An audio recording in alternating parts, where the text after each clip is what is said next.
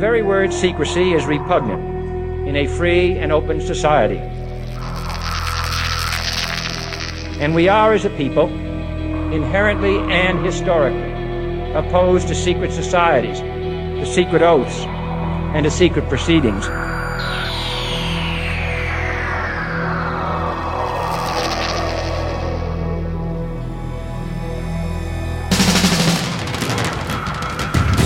The questions you always had. The answers you were never given. The place to seek the truth. Welcome to Veritas.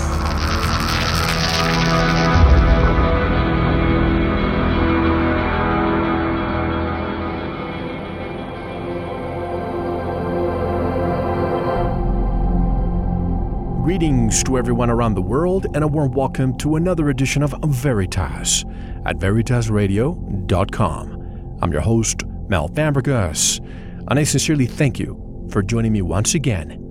And if this is your first time, or your truth journey brought you here, welcome home. And to listen to tonight's full interview, which you don't want to miss, you know what to do.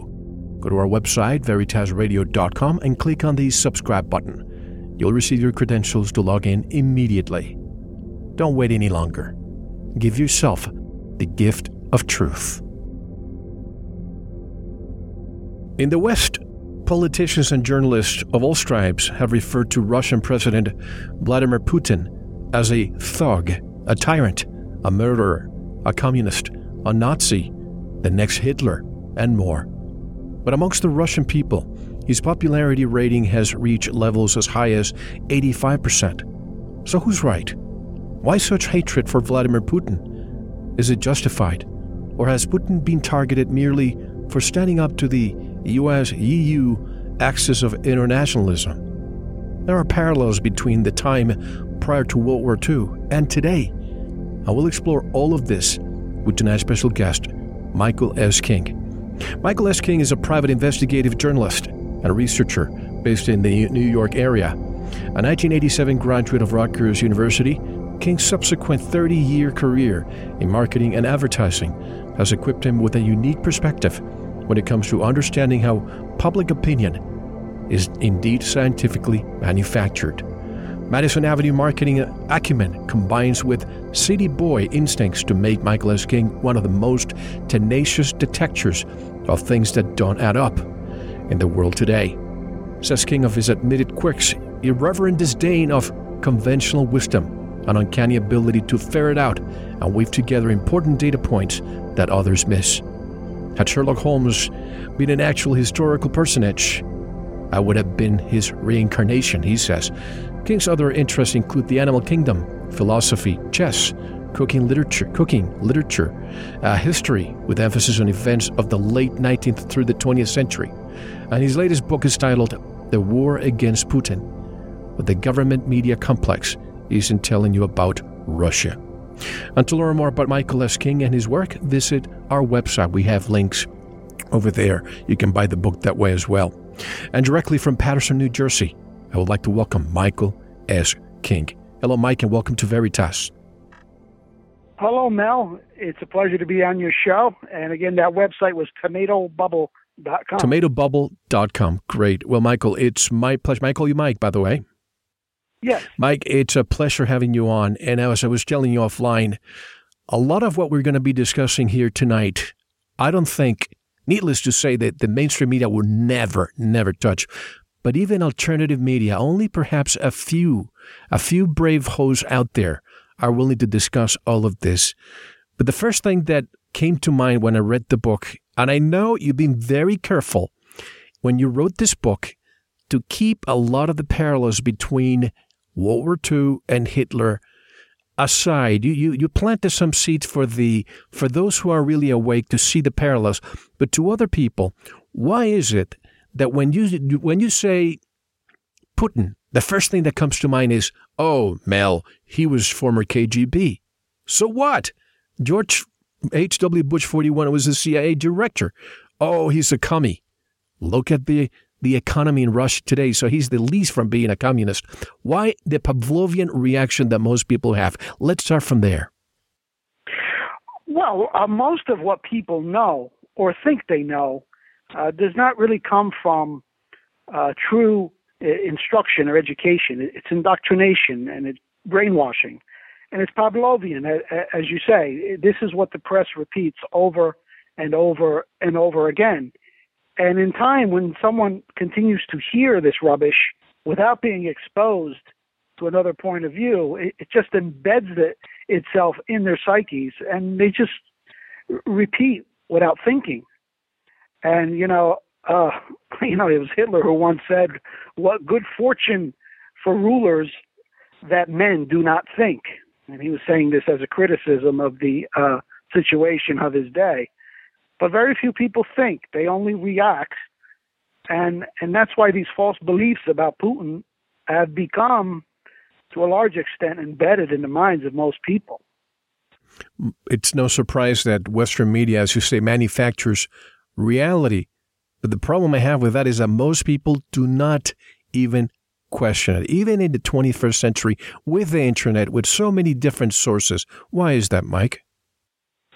Because independent thought requires a little bit of work. And it's just a natural inclination of the human mind to take the path of least resistance. People simply do not like to think. And that's especially the case in this day and age. It's an odd paradox. At the same time that we have this miraculous tool for research, that is the internet, people's ability to think and apply their thought process is also diminished because they want everything instantaneous.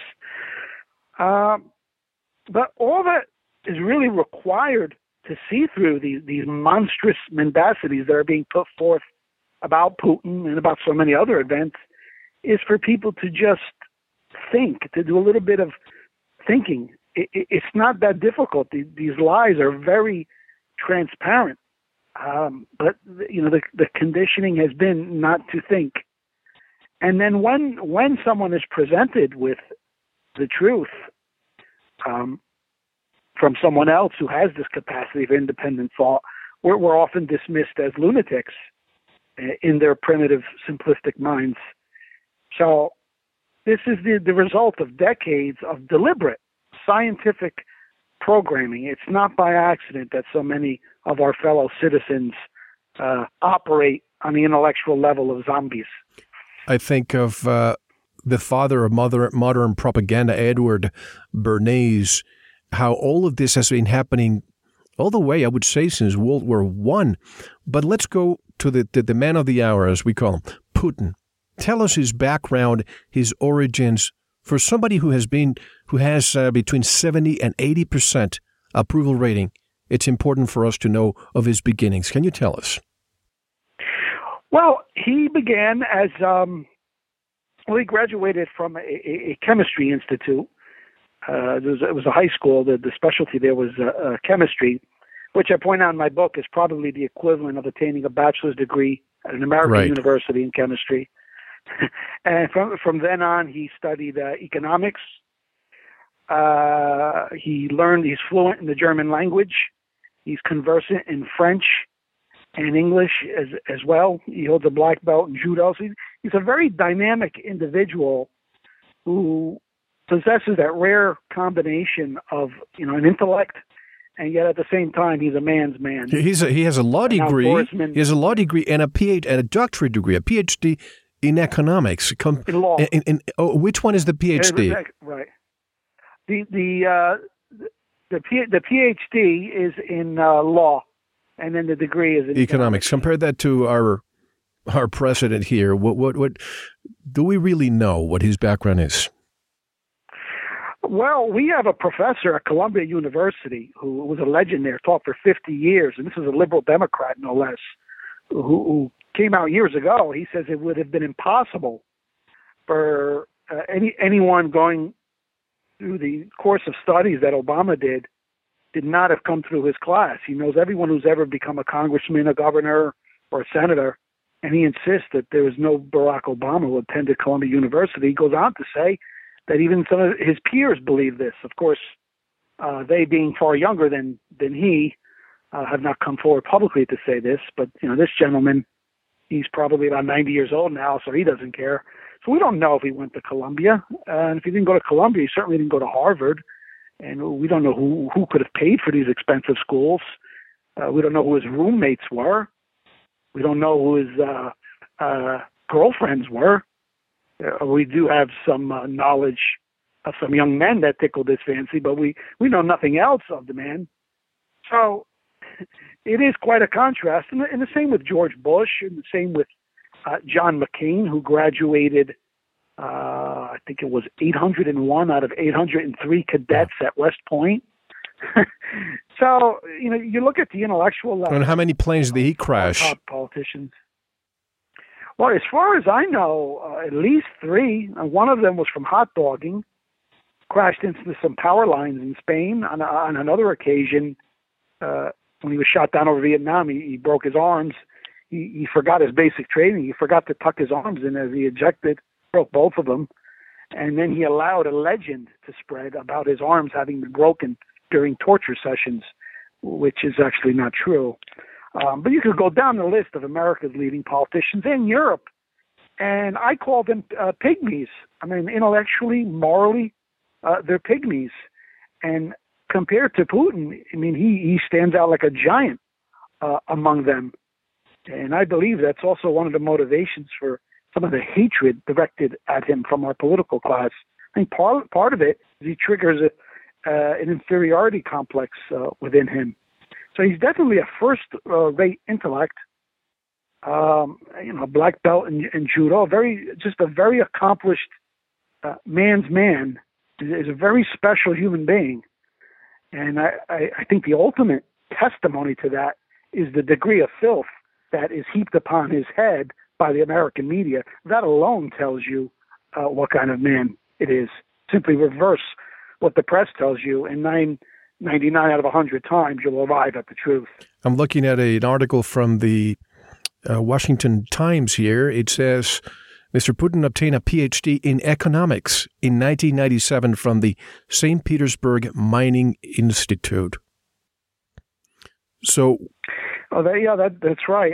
And unlike our PhD economists who come out of Harvard, Mr. Putin evidently truly learned something of value as opposed to half-baked Keynesian theories of printing money endlessly and expecting prosperity. Because under his stewardship, Russia has emerged from the pit of despair to rapid economic growth and development. And it has to do a lot with the policies that he instituted. And these are very pro-business, pro-market policies. I mean, one would think that the Republicans here in America would love Mr. Putin and point to him as an example of what happens when you have tax cuts and cuts in the bureaucracy and free commerce. But no, they ignorantly refer to him as a commie when the Russian economy is far freer than any other economy in Europe, has the lowest tax rates in Europe. And I summarize in my book some of these economic reforms. So he's definitely an advocate of the market.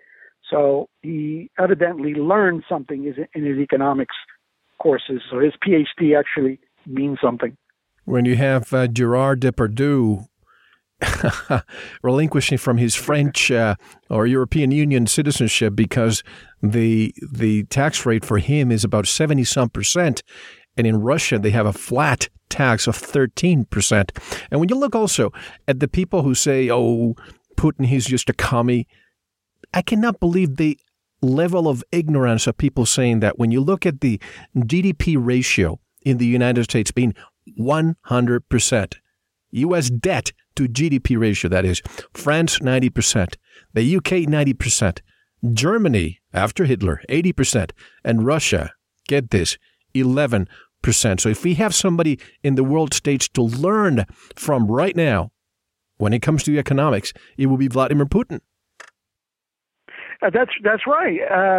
When you consider not only the damage that 70 years of communism did to the Soviet Union, but the 10 years of Yeltsinism, which compounded that, to go from where they were to where they are now And don't get me wrong, they still have problems. They still have a way to go. But they are definitely on the right course. It's nothing short of, well, it's almost a miraculous recovery. I was surprised to learn throughout the course of my research that Russia today has a booming private medical insurance industry. 15% of Russians now rely exclusively upon private healthcare. An additional 60% of Russians use a private system for basic stuff. Maybe the more expensive procedures, they still rely on the state system. But what is happening in Russia is year after year, private healthcare is expanding, becoming more affordable and of a world-class quality. Meanwhile, the state system is slowly fading away. So they're going in the exact opposite direction of free, I use that in quotes, America. So here we are rushing to embrace socialism, full-blown communism even, and Russia's moving in the other direction.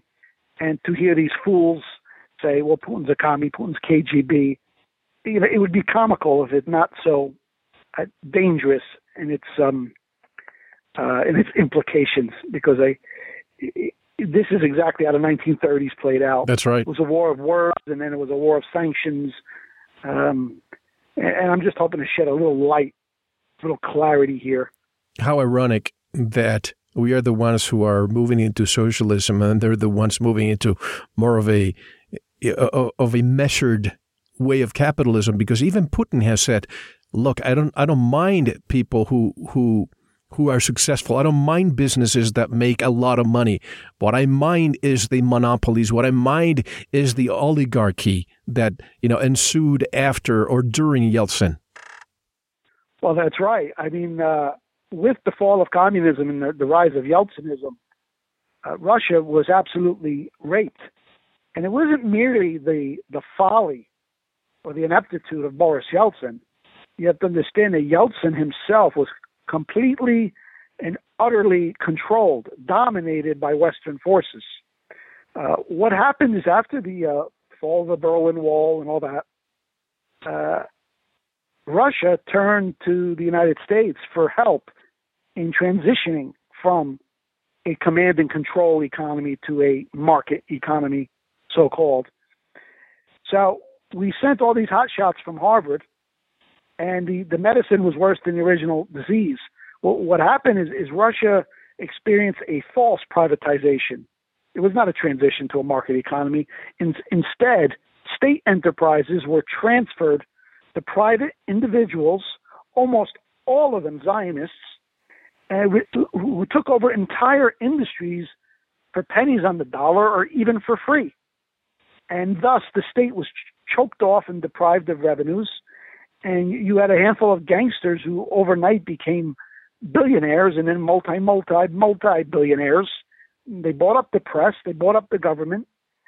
I mean, it was a nightmare. There's no exaggerating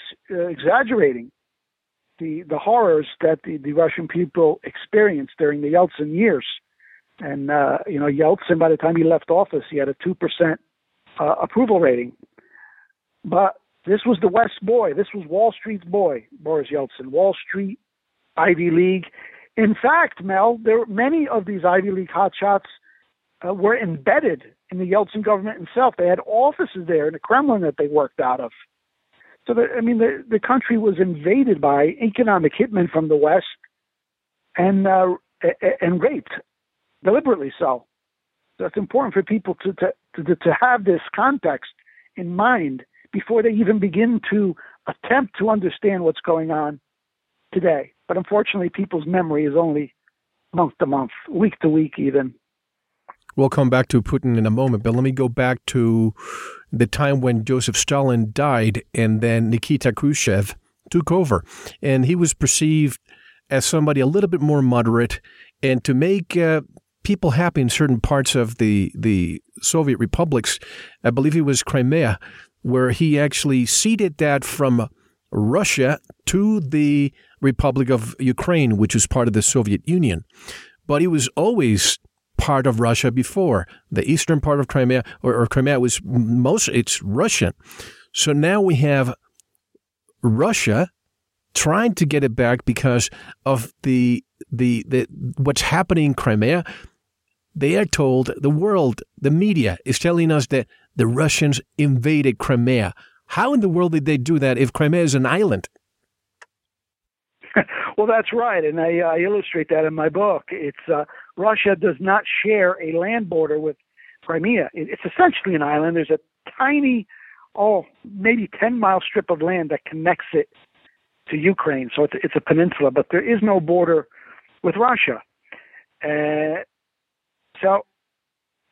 We heard all of these references to the Russian invasion. I mean, if you Google Russia invades Crimea, hundreds of thousands, millions of results will come up. But they don't share a border. How could they have invaded? There was no airborne invasion, a la Normandy. Nobody even alleged that. There was no amphibious invasion like D-Day. Nobody has even alleged that. So I refer to this as the Immaculate Invasion. So now one might ask, well, what about those soldiers that we saw deploying in the streets of Crimea? Who were they? Well, those were the defense units of Crimea itself, the equivalent of the National Guard, who are Russian and pro-Russian. And they deployed in order to prevent another phony CIA spontaneous uprising in Crimea. There were also 20,000 Russian troops who were already based there as part of the treaty, but there's no evidence that they even activated. So it wasn't even an invasion. It was just a deployment of Crimean National Guard, and it was followed a few weeks later by a referendum with international observers in which 97% of the Crimeans voted to return to Russia. They want no part of that NATO puppet, a gangster government that was violently installed in Kiev. So, you talk about self-determination. I mean, this was a classic case of self-determination. There was no conquest of Crimea. They voluntarily merged themselves with Russia, of which they were always a part of anyway.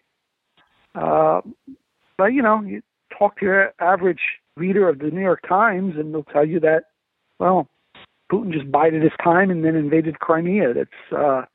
It couldn't be further from the truth. It's not even an embellishment. It's a total fabrication. Yeah, and they had 20-some thousand troops there anyway legally.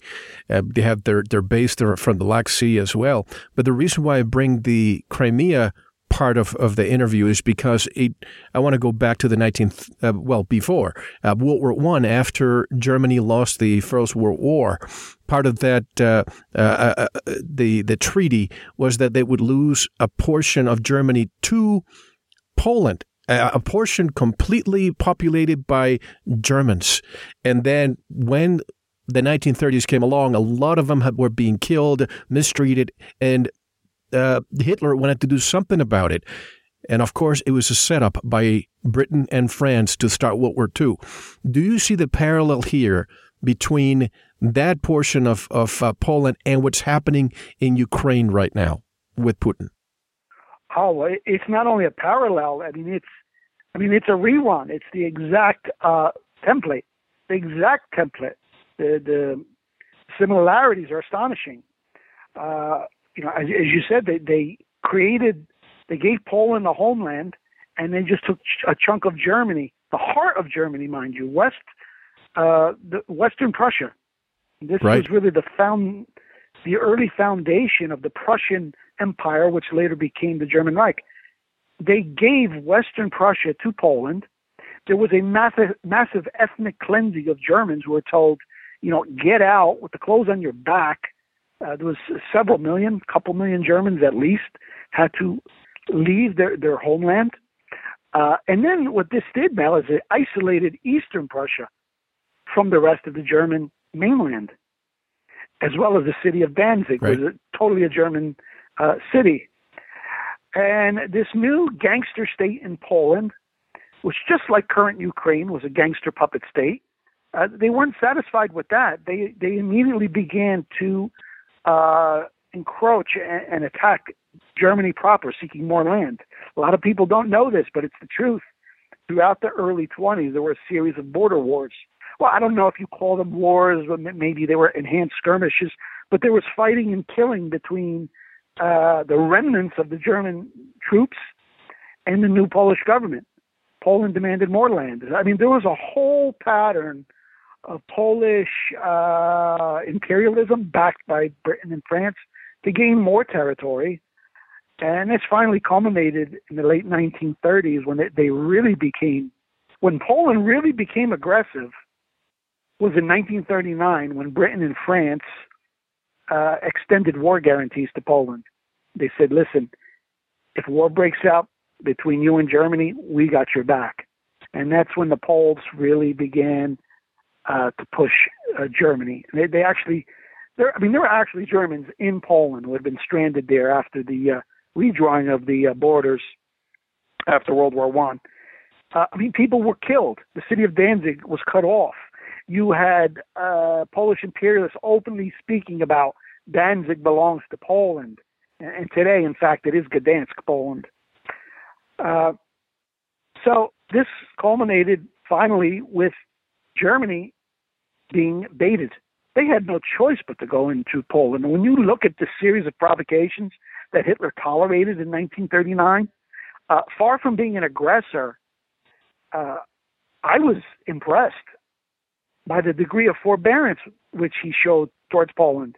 So he did everything. He moved heaven and high earth to avoid war with Poland the whole time Britain was instigating. And we now know, this was not known at the time, but we now know that FDR also had a hand in this.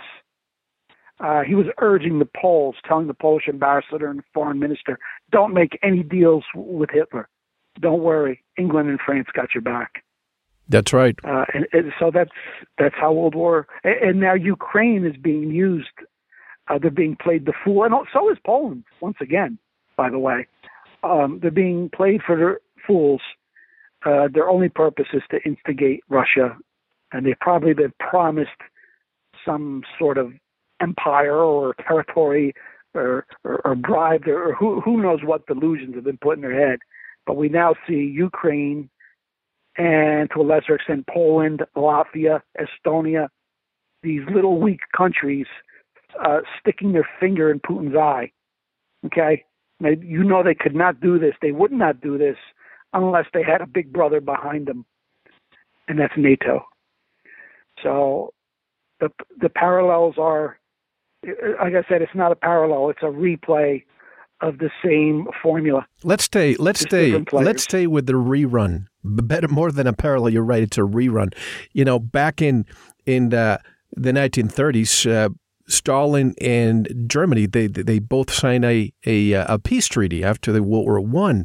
How many times did Stalin break that peace treaty? And the reason why I bring this up is because in 1989, the reason why the former Soviet Union via Gorbachev accepted the German unification was because NATO promised not to extend one single inch eastward.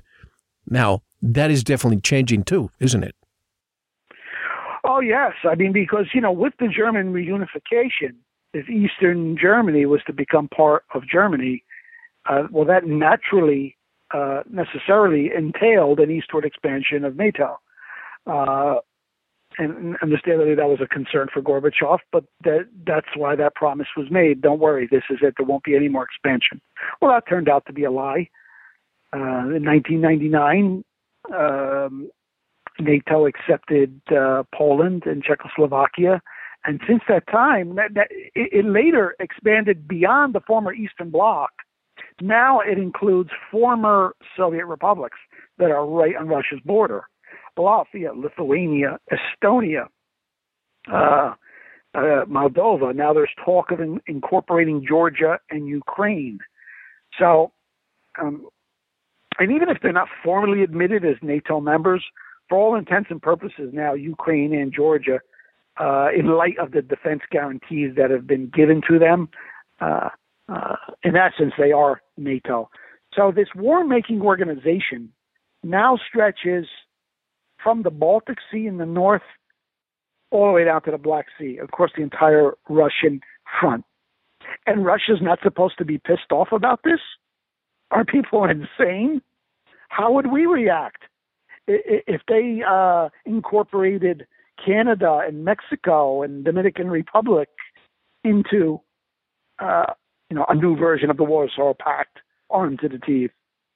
So people need to put themselves in other people's shoes and try to stop waving the flag and being so, objective or subjective, rather. There's more than one side of the story, and believe me, it's not what CNN or Fox or any of those triple letter news channels tell you. But, my parents left Cuba after the missile crisis. And when we think of, oh my goodness, the Soviets put missiles in Cuba 90 miles away from our shores, how dare they? But it was us before who placed missiles pointing at Russia in Turkey. Why is it that whenever a nation reacts to our aggression, we always become the saviors, the winners? Well, Mel, this is one of the true hallmarks of the psychopath/sociopath. It's the same with individuals as it is with group psychology of nations. We've all come across true sociopaths in our life who can never see the damage that they do. It's always the other guy's fault.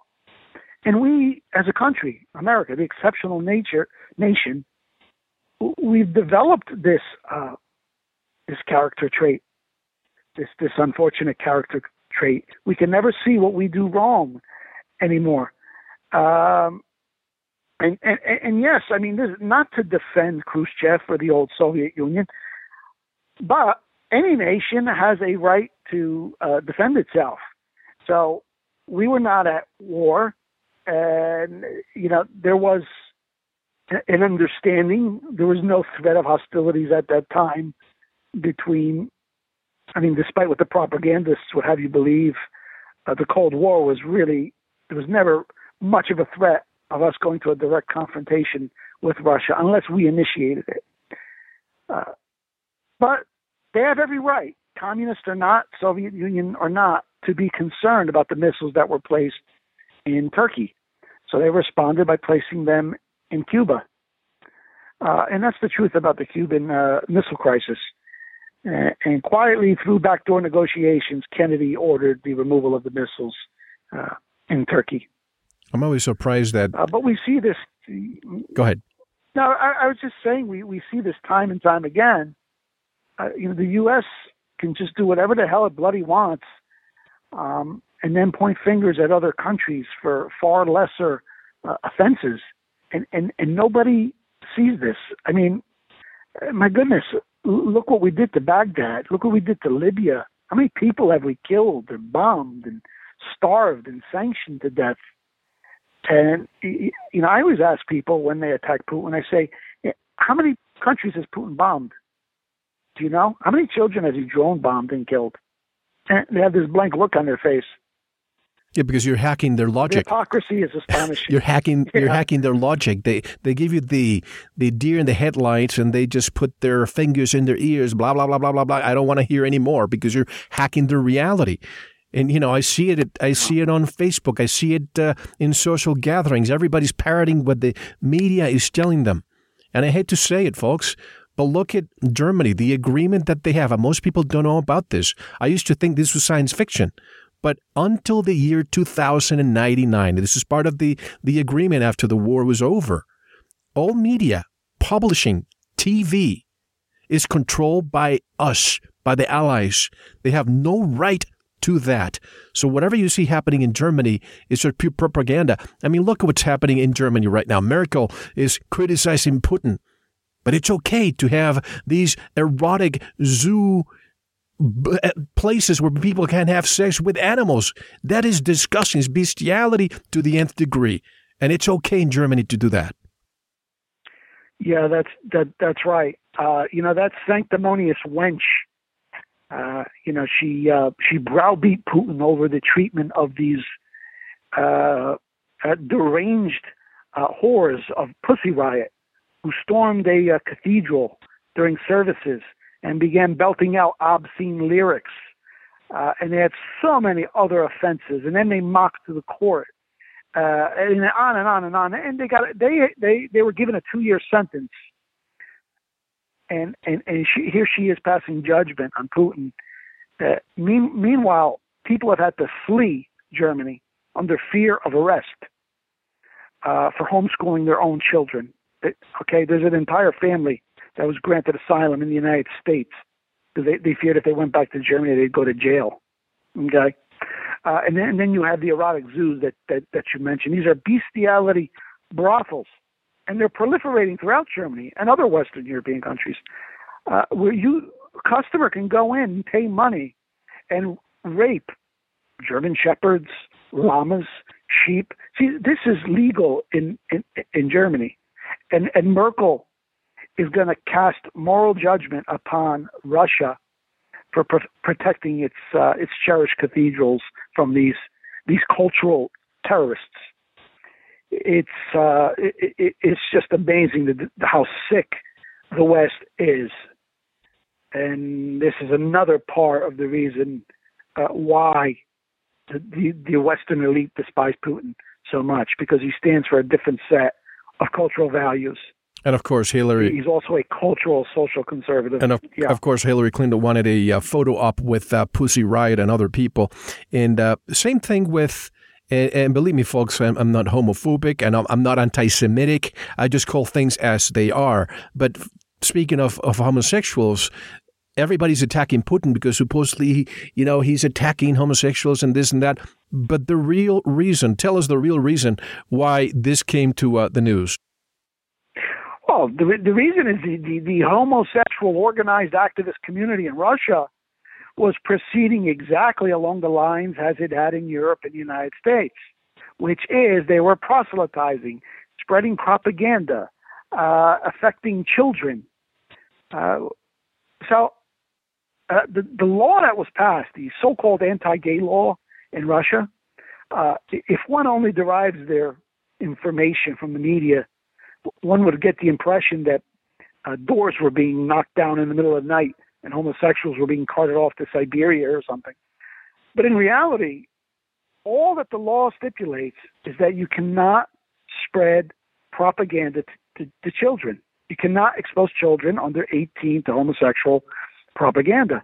And truth be told, if you ask 90% of parents in the United States, they would agree with that. Even liberal people in America have become concerned about this proliferation of hardcore sexuality and promotion of homosexuality that's going on in our schools. So Russia doesn't want to go down that route. And that's all the law says. Putin himself said it. He says nothing horrible is happening to homosexuals in our country. All we are saying is leave the kids alone. And that is the extent of this law that has been grossly misrepresented in the West. And Putin also has a moral education program for all major religions, not just one, but even if you're not religious, there is an education program for agnostics and atheists. What's wrong by having a moral education program so that society can behave the way they should? Well, that's right. I mean, morality is just like mathematics. If you don't teach it, the student is not going to learn it. And it is the underpinning of any civilized society. And now when you have multi-ethnic society, multi-religious society, you have to tread carefully. No one wants to shove, for example, Orthodox Christianity down the throat of a Buddhist kid. Right. I mean, let people have their own traditions. That's fine. But the genius of what Russia has instituted under Putin is that it is a universalist morality and ethics educational requirement.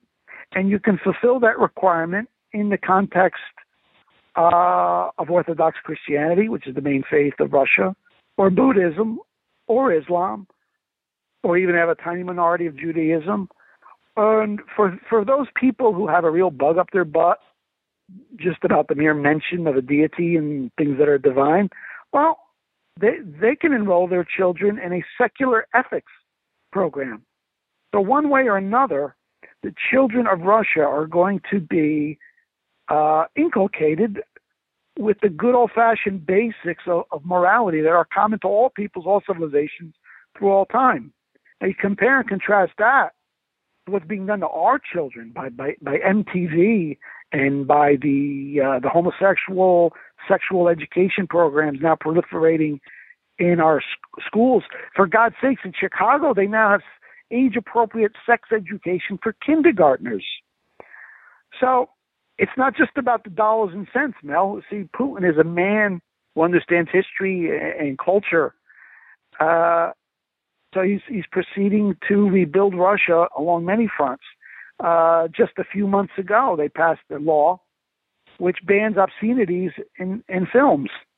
And, you know, of course, the liberals at the New York Times are upset about it, as if it's any of their business. But as recently as 1970, we had such laws here in America. I mean, it's gotten to the point now where you can't even take your kids to a movie theater. Even if the movie's clean, the trailers for the other movies that they show in the beginning, it's just a bombardment of just filth, pure filth. So Putin is standing against this whole concept of a new world order that's built on endless spending and money printing, but also moral degradation. So the contrast is clear. Look at again. I just cannot stop talking about the parallels, because when Wilhelm III, the second, when the Kaiser abdicated, and all of a sudden Germany became the Weimar Republic.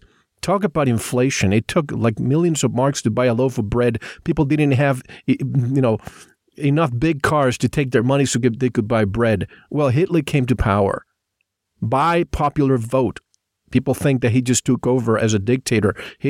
By popular vote, he made of Germany an example. The economy in Germany surfaced to the point that the entire world was looking at it. When the entire world was in depression, Germany was rising. And I guess the powers that want to be Europe, the United States, the United States was pretty isolationist there, but you had the media and the people in London looking at it, and we were dragged to take Germany down. Is the same thing happening now? Russia, amongst the central banking societies that we have around the world and the unstable economies, wait until the derivative bubble explodes and you'll see what's coming. But is it that Russia, because of their strong economy and the way they're doing business, their GDP versus debt at 11%, we can't let that continue? Is this why we're pushing for World War III, Mike? Well, I mean, that's a part of it. I mean, certainly any kind of economic system that is not entirely dependent on Rothschild family issued debt is something that's anathema to the globalists. So, I mean, he is standing outside, or he's attempting to move outside of this globalist control matrix. And to that end, he is forming alliances with other huge economies such as China and Brazil and India. And the great threat to the globalists is if these other countries of the world begin to establish a degree of independence, this whole artificial structure of the New World Order could come crashing down. So there's definitely some big countries that are trying to move off of this reservation, and Russia and China. A lot of the same type of maneuvers and machinations are being directed at China as well. Instead of Ukraine being used to antagonize China, it's Japan, which is also an occupied country, by the way. It's the puppet state of Vietnam, the puppet state of Philippines. I mean, when you see the Philippines and Vietnam sticking their finger in the eye of China, okay, you know, once again, that they've got someone behind them, or else they wouldn't be acting this way. So this is the great danger. There's two competing world visions here. Russia and China are leading a vision of the world which is about, let's cooperate, but what nations do within their own borders is essentially their business. And then the other view of the world is, everything's got to be centered out of, London or Brussels or New York or whatever. So that is the big conflict that's brewing, and I fear It's just going to take one bad move, one triggering mechanism, and we can see the whole world blow up and be at war. I'm sure there's some forces even within the West who are probably working against this, but there's certainly a huge momentum building towards that direction. Because remember, World War II did not start in 1939. It began in 1933, 34, 35, 36 with propaganda and with sanctions, just like we're seeing now. Absolutely. And you're right. A tripwire, a fuse to be lit anytime. And let me go for a second to General Wesley Clark when he found out that we had plans to take over 7 countries in 5 years. Now we look at Libya. That's another Pavlovian reaction when you tell people of Gaddafi. Everybody tells you, oh, but he was nothing but a dictator. People don't know the history behind Libya. It was the country in the Middle East and North Africa where everybody knew how to read. Their economy was booming. The people had all sorts of benefits. He used the national patrimony oil in order to spread it with society. He was helping Africa by putting 50% of a communication satellite up there. And of course, he wanted to transact in an African gold-backed currency. Boom, he's out. Why is it, once again, that every time you say Gaddafi, people think dictator and they think of the Lockerbie bombing? That's it. Yeah, the Lockerbie bombing. It's interesting, Mel. Some of the Scottish family members, okay, who attended the trial, at the end of the trial, they're public about it. They said, we don't believe that man is guilty. The Libyan national that they pinned the Lockerbie bombing on. How many people know that? Well, what possible motivation would Gaddafi have to blow up an airliner and antagonize the superpowers of Britain and America? Now, I don't have evidence of this, but if you're looking for a logical suspect for the Lockerbie bombing, I would look towards Israel, not towards Libya. The same with the bombing in the German discotheque. I mean, again, does it mean anything to anybody that the parties that are accused of these atrocities always deny them? Gaddafi denied Lockerbie. He denied the German discotheque bombing, just like bin Laden denied 9/11. Now, one might say, oh, well, you're going to just take Gaddafi's word for it? Well, no, but, a righteous person, a reasonable person, when confronted with a claim of innocence on the party that's been accused, is going to say, okay, let's have a look at the whole story. Let's dig deeper and find the truth. Everybody has a right to defend themselves. That was never afforded to Gaddafi. So no way in hell was Gaddafi behind the shoot down of that Pan Am airliner. I'm certain of that. But again, we talked earlier about the Pavlovian conditioning. That doesn't matter. All you have to do is throw the accusation out there enough times. So when people hear the name Gaddafi, they think, oh, Lockerbie. They hear the name Hitler, they think, oh, gas chambers. They hear Putin, they think, oh, he invaded Crimea. Doesn't matter that all of it is false. Once you make that psychological connection, that wiring in the brain, it's very difficult to unplug. Absolutely. And if anyone is interested in what transpired with the Lockerbie bombing, listen to my interview with former Congressman Jim Traficant, who paid a big price, and he was put in jail for something that he didn't do. But, we were funding ISIS in Syria until recently. People wonder, oh, Mel, come on now. Look at the pictures. Even McCain, his picture, he has a photo up with them. Now we're bombing them in Iraq. Now, if ISIS is so against our Western principles, I'm very curious, why aren't they attacking Israel? Yeah. And why did just like Al-Qaeda never quite got around to attacking Israel either. Isn't it interesting that these Muslim terrorist boogeymen that seem to sprout up overnight, they always seem to target the enemies of Israel, you see?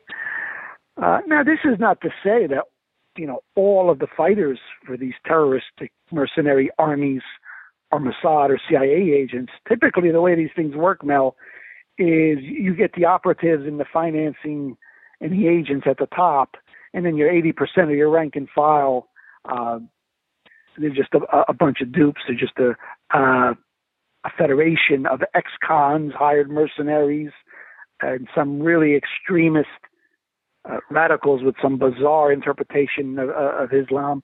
So, your average fighter doesn't have a clue of what the big picture is. But, as far as I'm concerned, ISIS stands for Israeli Secret Intelligence Service. I might as well. I've heard that a few times, and I think if it weren't for Putin, and correct me if I'm wrong, but I think we would have already attacked Iran, Syria, maybe even Lebanon, and some others too. Well, that's a big part. Now, there's two elements of what I call the PRC, the predatory ruling class. They're both globalists, okay, in their outlook, but there's one element, the neocons, the Zionists, who have as their number one priority is Israel. And there's others within the establishment who don't see that as a priority. They kind of see the whole situation as a problem, really. But the Zionist element of the ruling class, and by Zionist I mean those who seek to expand Israel's borders in the region, they want that holy war against Syria and Iran. That's their opportunity to expand their borders to what is written in their self-serving Torah, the promised landing between the Nile and the Euphrates. And we were almost at war a year ago, as you recall, and it was Putin and China that came in and played a very strong hand. They even staged war games in the Mediterranean, and that's what blocked America and NATO from initiating Israel's war. So it was back to the drawing board, because evil never sleeps. So they created this boogeyman of ISIS, and now that is being used to entice the United States to go back into Syria, and under the pretext of fighting ISIS. Now, mind you... See, hold on for a second. Hold on. I don't mean to jump in, Mike. But, when we look at this, just a few weeks ago, we wanted to go into Syria to get rid of Bashar Assad.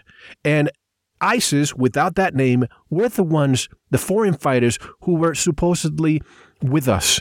Now we're turning and we're saying, wait a minute, ISIS is bad, but Assad let us bomb ISIS. Why the change of heart? Because we weren't able to attack because of Russia? It's straight out of George Orwell, the way the sides just changed. But I do not believe there's been a change of heart. There's just been a change of tactic. Because, you see, Assad has said, well, thanks for your offer of help, but anything you do, you have to coordinate with us. We will regard it as a violation, as a hostile act if you just come in and start bombing ISIS. And that's what I believe the pretext is.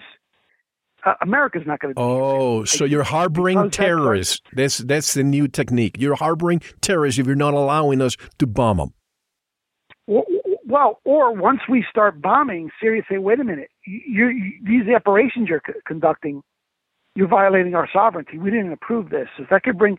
In other words, once the fighting force is there in proximity with Syria and in Syria proper itself, and it's a simple matter at that point to just bring Syria and America into conflict, because Assad has been very clear.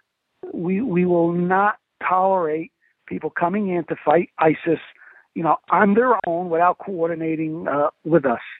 And if we undertake some action in Syria itself against ISIS, you could be sure Assad will not be consulted, and this will create big problems. But the goal is to get us over there and then induce us into fighting Syria, which is a very simple matter. I mean, Israel could just, they could just stage a false flag against their troops. But, the goal is still to overthrow Assad. ISIS is just a pretext to get us in there, and that can grow into something else.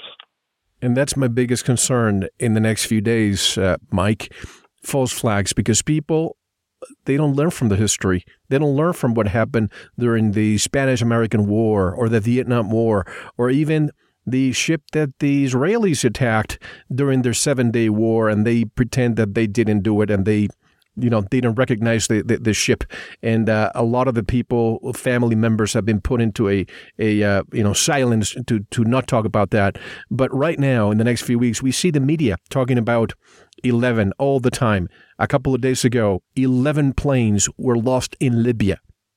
Then we have the southern border completely porous, and they're talking about how ISIS can attack, and the attack is imminent. What are they telling us in the next few days? Well, this really has all the indications of the preparatory psychological work for something. Oh, God, I hope I'm wrong on this. Something horrific, because of the same pattern we saw leading up to 9/11. A pattern of ineptitude. All this. Yeah, there was all this talk about, Al Qaeda and how dangerous they were, and they blew up the embassies. So, by the time 9/11 happened, the people were already prepped. So now we're being prepped. It's ISIS, ISIS, ISIS, and they're coming to America. And of course, the NSA, which monitors every phone call, every email, they're not able to pick this up, and they weren't able to even notice the development of this deadly secret army. I mean, how ridiculous. But it does seem as though we're being psychologically prepared for something big. And, the way the American people just accept everything without questioning, I'm quite certain that if there is a major false flag attack in America again, there won't be any problem pinning it on this semi-fictitious ISIS. So we're going back to World War II. I mean, we had broken the Japanese code, so we knew weeks before. We were monitoring their conversation, so we knew they were coming. And I think, and believe me, a lot of people who are listening to us, especially the elderly crowd who was at that time, I think one of the biggest traitors this country has ever seen was Franklin Delano Roosevelt. Because he was the one, because of the bankers, he was taken. And, some people say that in the end he may have regretted it, and I've heard that he was killed. I don't know if that's true or not. But then again, you have everybody's complaining about Hitler and about Putin, but then you have Harry Truman, who was a member of the Ku Klux Klan in 1922. So it's all about a matter of perspective. But right now, with this, 1999, we had the project for a new American century. We needed a new Pearl Harbor. We have Victoria. Victoria, what's her last name?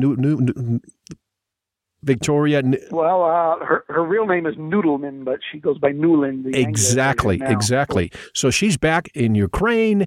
She has a lot of influence there. Then we have the puppet Poroshenko in Ukraine and Yulia Tymoshenko. Can you repeat what she recently said about killing Russians and nuking them?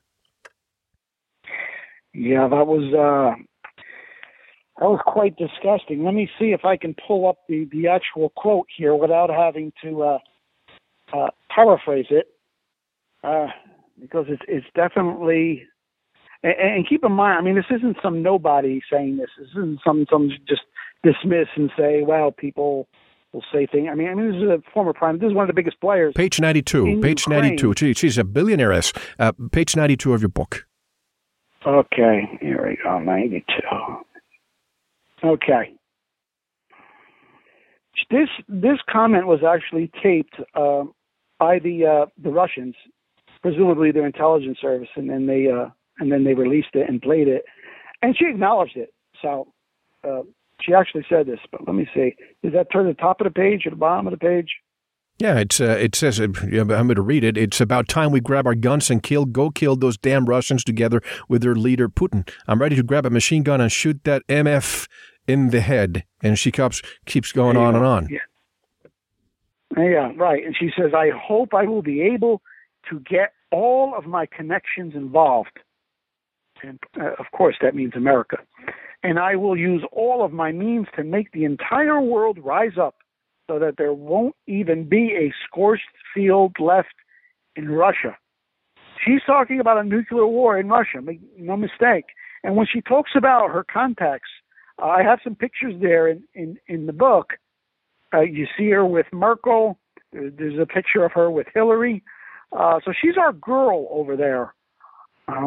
So when she speaks, she's not speaking for herself. She's speaking for NATO. So her threatening Russia with nuclear attack is really the same as if Obama himself would have said it. Exactly. I mean, that's what we're dealing with. We have psychopath puppets in Ukraine doing the dirty work for the psychopath puppets in Brussels, London, and New York, and Washington. And we have so much more to discuss when we come back. But I have to tell you, as I told you offline, I used to be one of those people who reacted a certain way when people talk about World War II and they discuss Hitler and even Putin. And it wasn't until August of 2008, Mike, when I changed my mind, when I started really looking into history and looking at what happened, especially in the former Soviet Republic of Georgia with South Ossetia and Abkhazia. When I saw what happened there, that during the Beijing Olympic Games, the Georgians, with the assistance of the United States and Israel, were actually the ones attacking to provoke Russia, because those two regions are protectorates of Russia, and it's mostly ethnic Russians. Russia came to assist them, just like Hitler went to assist the Polish, in the Germans in the western part of East Prussia. So the same thing happened there. That's when it changed my mind, especially when I saw a little girl on Fox News when they were. Yes. Do you remember that? They interviewed her, and she said, "Absolutely, that was like a hack in the system." They went, "Oh, we have to go to commercials," because she says, "Wait a second. The Russians came to protect me and my family," and boom, they went to commercial. But we have to go on a break right here, right now. Mike, how can people get this book and learn more about your research? Okay, have a look at tomatobubble.com, and it's very simple on the front page. There's a link to my periodic updates, then there's a link to archives, and then there's paid PDFs and books. And there they will find all of my works, but this one was formerly titled The Talented Mr. Putin. It still says The Talented Mr. Putin on the website. Also, The War Against Putin. They could find it on Amazon as well, The War Against Putin. But I would definitely recommend to your listeners to bookmark tomatobubble.com because I feel the work is very unique, not because of what it uncovers, but in the manner in which it is simplified and broken down into very clear and concise pieces that anybody can digest. You can spend a few hours there and really gain an enormous understanding of the world and how it works.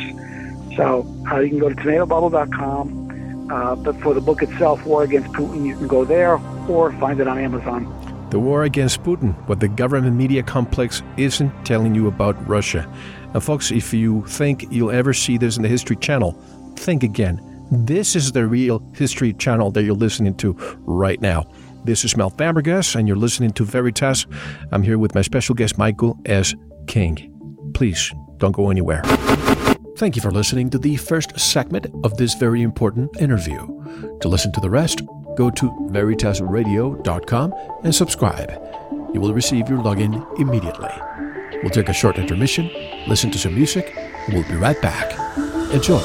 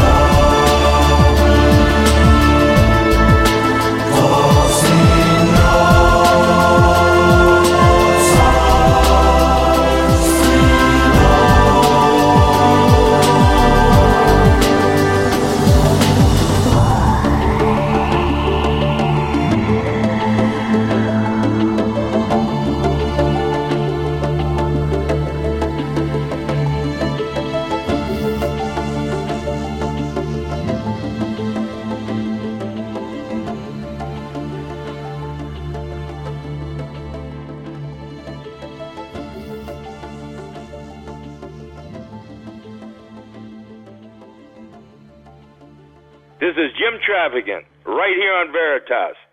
Beam me up on Veritas, Mal. Always willing to talk.